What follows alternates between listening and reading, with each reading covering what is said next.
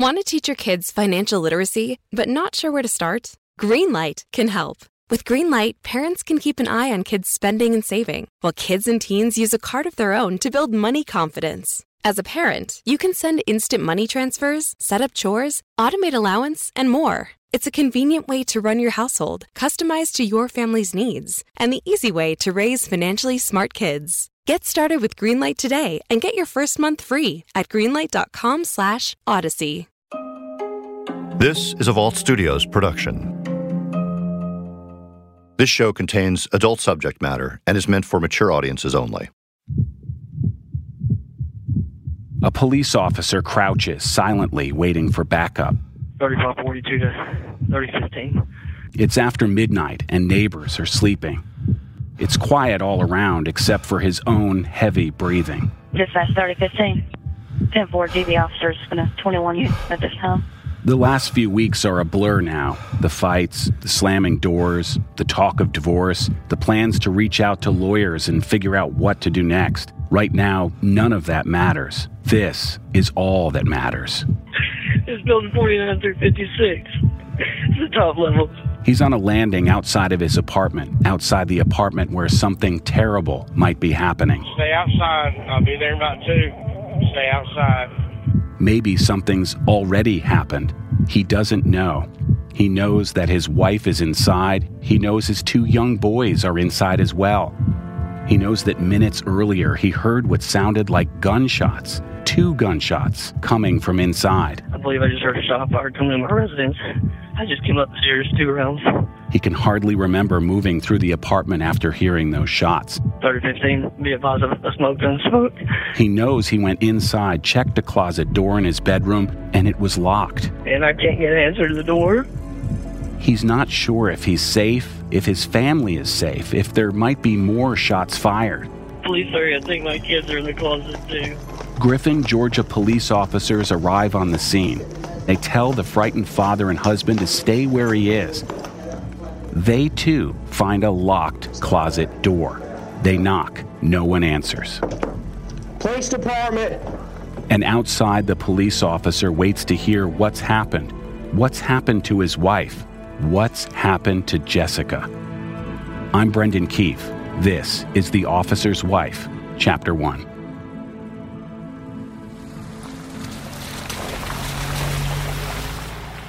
Later that night, 2 Pike County, Georgia deputies turned down a dark gravel driveway. It's the home of Martha Wise and her husband, Phil. The stillness of the elderly couple's sprawling rural farm is shattered by pounding fists on the front door in the middle of the night. It's April 15th, 2016. The county sheriff's deputies stand outside on the porch in Zebulon, Georgia, just an hour drive south from Atlanta. My husband happened to hear them. I'm usually the light sleeper, and why I didn't hear it, I don't know. And so I got up and started out, and he was coming through the door. And he was saying, these deputies are saying JC committed suicide. And I kept saying, no, she couldn't. No, because she won't even touch a gun.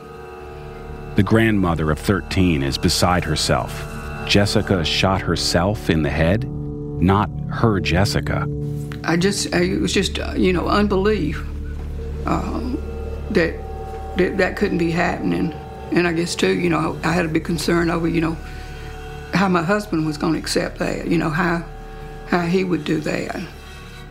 And I know that I really, for quite some time, and sometimes I think I'm still in shock over it. But things aren't always as they seem. And the moments that led up to 2 deputies delivering that news of Jessica's suicide will shine a light into the shadows of a torn marriage, planting seeds of doubt about what really happened to Jessica Boynton on April 14th, 2016. I was the last person she talked to, the last person she saw, the last conversation we had. They go to Walmart and they have an argument, they come back, they're still arguing, and then this happens. That's crazy.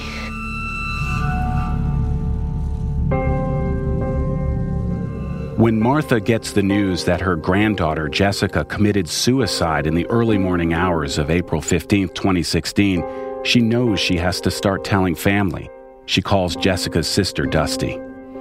She came in the door saying, "Grandmother, my sister's not dead." And I kept saying, "Baby, your sister is. The deputies have been here and they told us that she committed suicide, that she shot herself."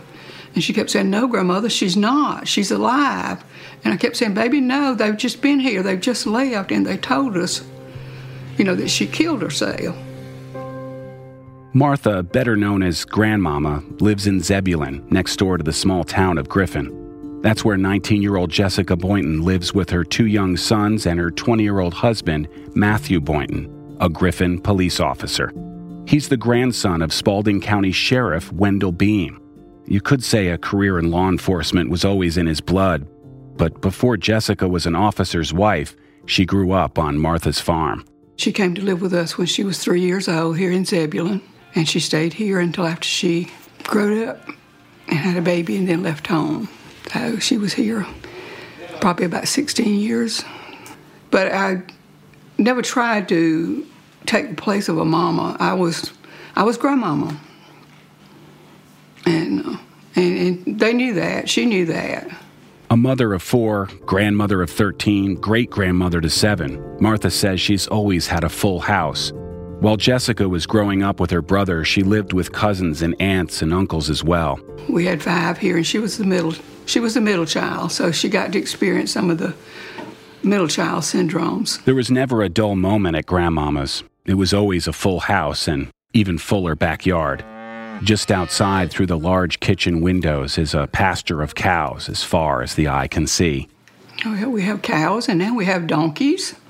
And our latest addition is our baby calf, Allie, that we're bottle feeding. And so everybody's coming by to take a turn feeding her. Her donkeys visit Martha as a pair, begging just like the cows as she walks to the fence holding a large bag of treats. Did you know that they've got a cross on their back? That a donkey has. It's the only animal that has a cross, and that's because Jesus rode on it when he went in to Jerusalem. And I did not. Somebody called me and asked me, says, "Does your donkey have a?" And I said, "I don't know. He's got a dark place." And I went out there checking, and sure enough, it's a cross that you can see. And while she was raising Jessica, life was no different. It was farm life. They each had a goat. We went to get one goat, and we came back with 5. And they had to carry it. They had to let it sit in their lap coming home. The white-haired grandma adjusts her silver glasses on her nose while sitting on the back porch amid sprinkling of golden and orange fall leaves from the overhanging trees. She did. She got to where she was one of the best soccer players that we had. And I could not find, she played softball here, but I couldn't find the pictures of that. She sorts and flips through an old box of memories, pointing out a petite, blonde, blue-eyed Jessica through the years. A dancer, a soccer player, and a little girl who loved to dress up. And when she first came here, she said very few words. She was 3 years old, but she said very, very few words. So we spent several years with a speech therapist. And when she was in the 2nd grade, she graduated from speech. And I told Mr. Frank, the bad part was that once she started talking, she didn't ever shut up. She was quiet. She liked sports, but once she figured out that she could do it, then that was about as much as she wanted to do. Right? Her favorite thing was crafts and doing things. She liked to do things out in the community. They like to camp out, but they like to camp out here in the house. We wasn't really brave when we had to camp out. So I think one of her favorite things was that she and her sister and a friend did camp out on the trampoline one time. But that satisfied that craving. But one thing Jessica didn't like to do was shoot guns with her pop-pop. She would not go. One particular time, we did go on a picnic. We packed a picnic lunch and went in the back to do some target shooting. But she would have the picnic, but she wasn't going to have any of the target shooting. And then when he would work with them out here, setting up targets and everything for them to shoot, she wouldn't go out. She stayed inside. All the other children, he went with them to take the gun safety classes and everything, but she would not She wouldn't touch the guns, not even the BB guns. She didn't want to have anything to do with them. She just didn't like them, and she wouldn't have anything to do with them. And they all, because all the others, they enjoyed that. Because when Papa would get out there with them, they would have fun, putting up the targets and shooting. But she wouldn't have anything to do with it. Inside her living room, Martha is surrounded by framed mementos of grandkids, homemade gifts, and a wreath decorated with a W and a yellow and white chevron patterned bow. Behind her on a wooden piano sits a green hymnal and a doll with its porcelain hands together, praying. It's in that living room where Martha met her granddaughter's new high school boyfriend, Matthew Boynton. It was 2012. She was in the 10th grade when she met Matthew. She may have known him a little bit longer, but that's when he first started, coming over occasionally. She wasn't allowed to go out very much. Their dates were pretty much here at the house. Sometimes he would come by and pick her up and carry her to the school.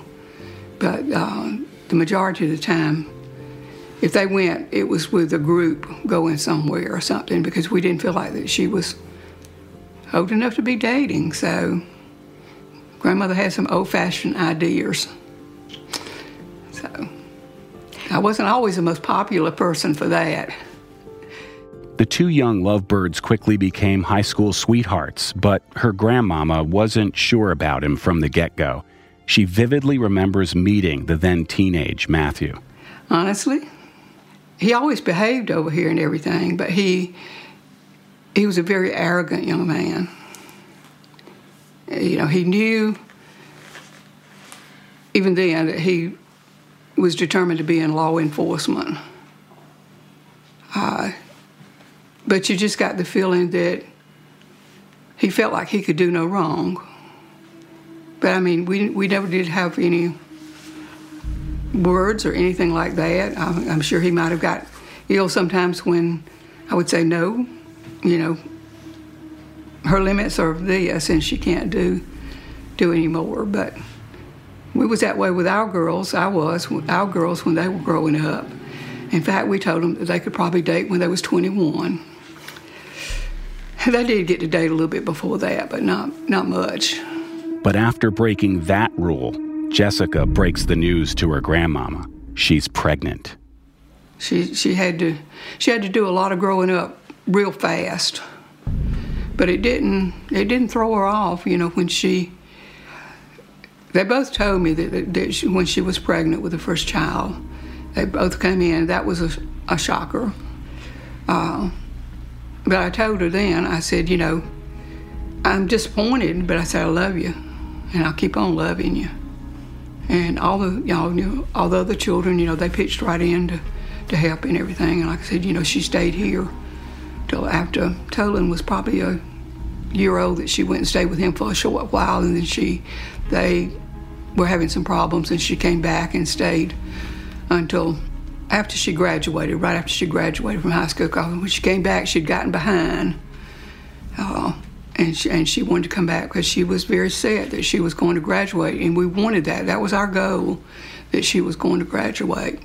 But Jessica's own growing family doesn't change her plans for the future. She studies at home and graduates from high school. Georgia Cyber Academy, which is an online program in Georgia. And it was very good for her because she's the kind that can stay focused. The months go by and the seasons change, and she graduates, and Matthew and Jessica get married with their 2-year-old son Tolan by their sides. Wearing a white veil and halter-style dress adorned with pearls matching her earrings, Jessica smiles in photos with Matthew, holding a bouquet of flowers, deep reds, yellow, and purple with a sprinkling of tall, dried sprigs of grass. It's October 24th, 2015. Everything is falling into place for Jessica. But behind the smiles and showers of kisses to their toddler, there's something else. What her grandmama doesn't know is that Jessica's pregnant. Again.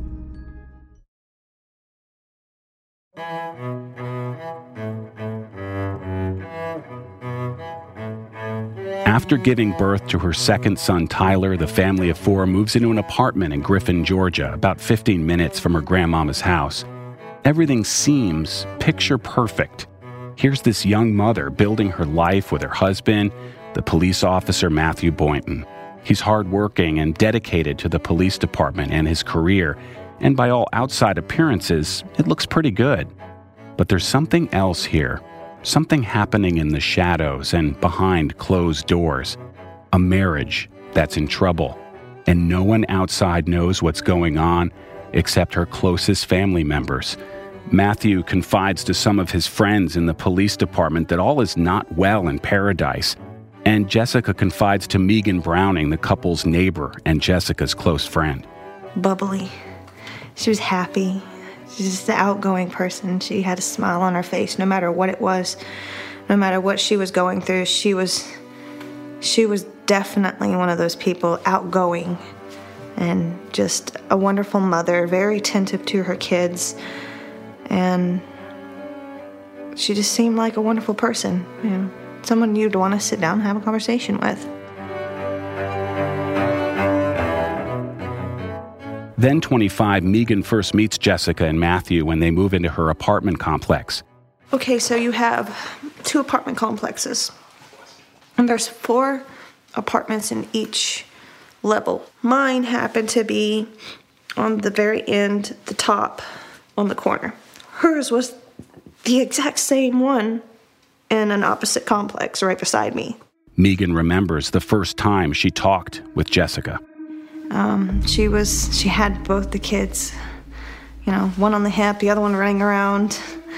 And I was pregnant, and we just kind of clicked from that point and became best friends. Shortly after I met Matthew, he was, even when I first met him, I still felt kind of off about him, but didn't want to say anything. You know, that's not my relationship. It's not my partnership to say anything, but definitely seemed like a odd being. He seemed more the guy it's all about me and his way or no way kind of type of person. She says Matthew was standoffish with an attitude that leaves a bad taste in her mouth. He was controlling. He was like I said, it was his way or no way. And he was very unattentive to the kids. It was always her having to do everything. It was her having to take care of the kids and feed them and all this stuff. And he was just the guy that goes to work and comes home, and if he came home. In Megan's opinion, Matthew dominated their home life. In every aspect of every way. You're going to take care of the kids. You're going to feed them. You're going to fix me dinner. You're going to sit down and shut up. And every day that I saw him with her, it wasn't him being verbally aggressive, but just if she said, "Can you help me?" or "Can you do this?" it's, "No, I got other things to do." And I'm like, "Dude, you're not doing anything." And I went over to their house, and he's sitting on the couch doing nothing, and she's asking for his help. I ended up getting up and helping her. And I think that irritated him a little bit as well.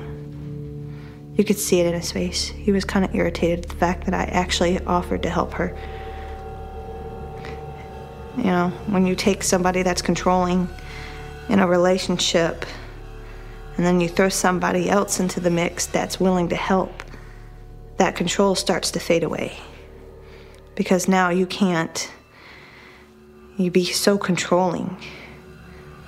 And I think it made him feel powerless. But before she ever met Megan, a storm was already brewing inside the young couple's relationship and marriage of just 6 months.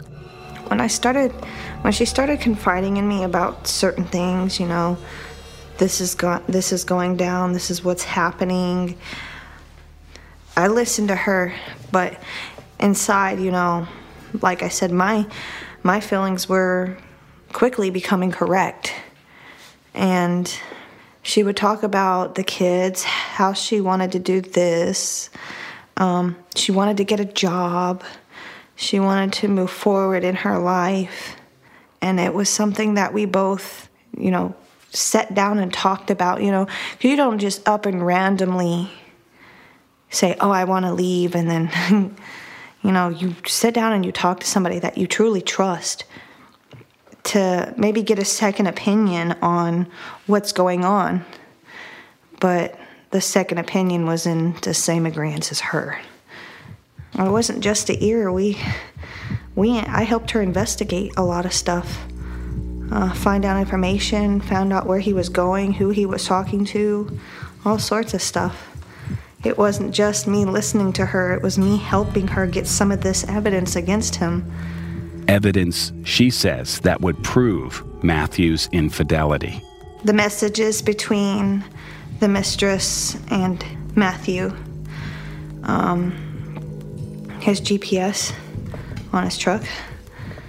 I tried to, I looked into finding areas that he had been to.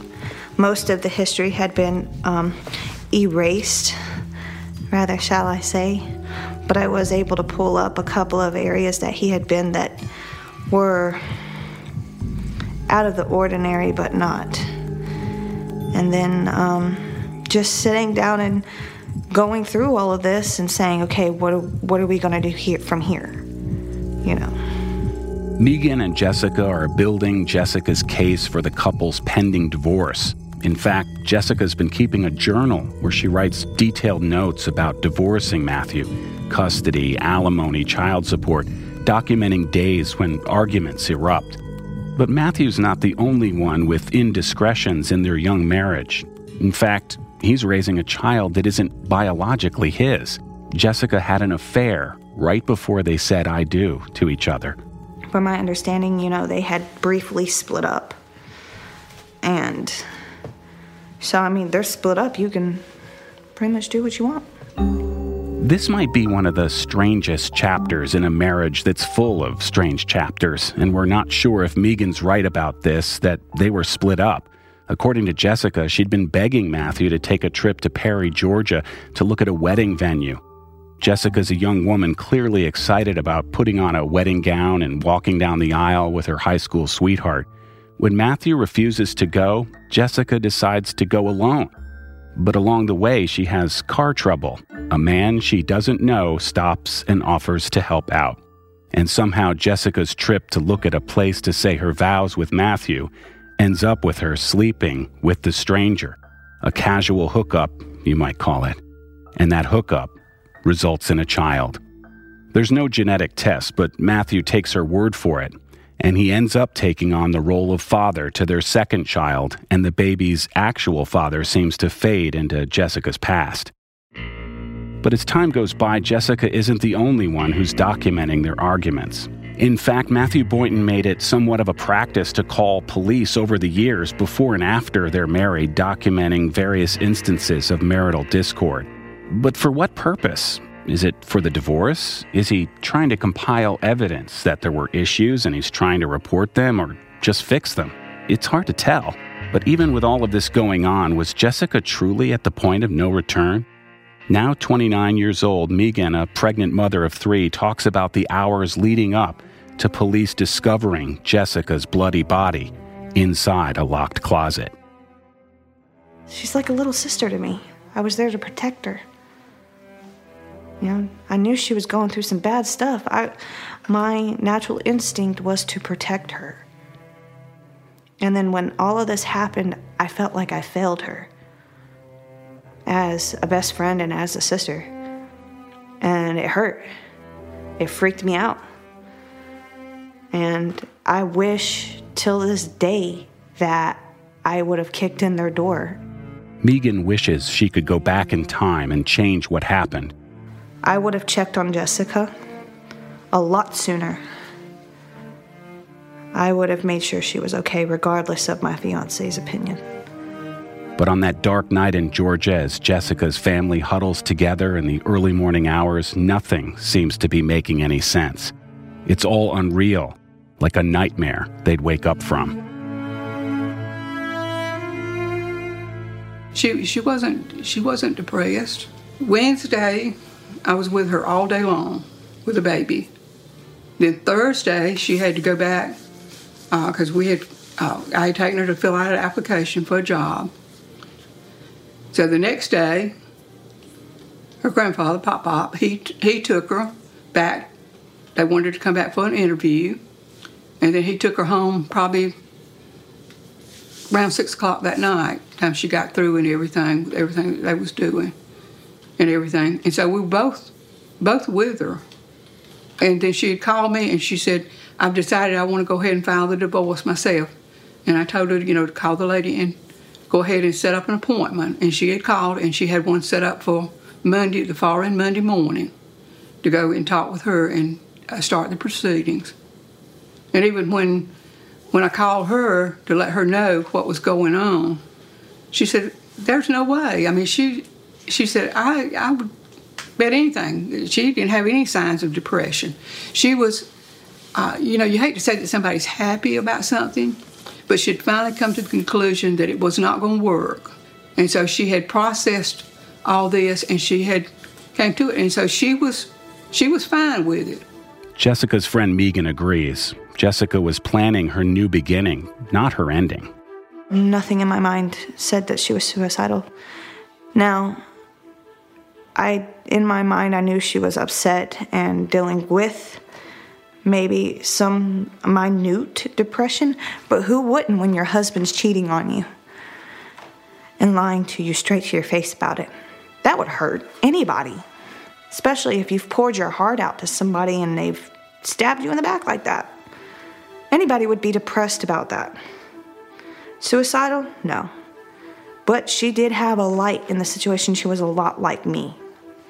Even though whatever she was going through was bad, she made it positive and continued to build from it. Even though she may have been upset or may have had a little bit of depression going on, suicidal was not the option to her. Her kids meant way too much to her. She would have never done that at all. But sometimes, as we told you in the beginning, things aren't always what they appear to be. In this case, did a rocky marriage trigger what happened inside that locked closet? Does anyone really know? And keep in mind, there are two sides to every story. Next time on The Officer's Wife. And I get a text from her. I don't remember everything in the text, but it said something about loving the boys, and she had been having suicidal thoughts recently. My heart sank. I looked out the window and I saw GBI, and I'm like, oh my God, he killed her. He killed her. And that was running through my head, was he killed her. The Officer's Wife is a Vault Studios production in collaboration with WXIA 11 Alive in Atlanta.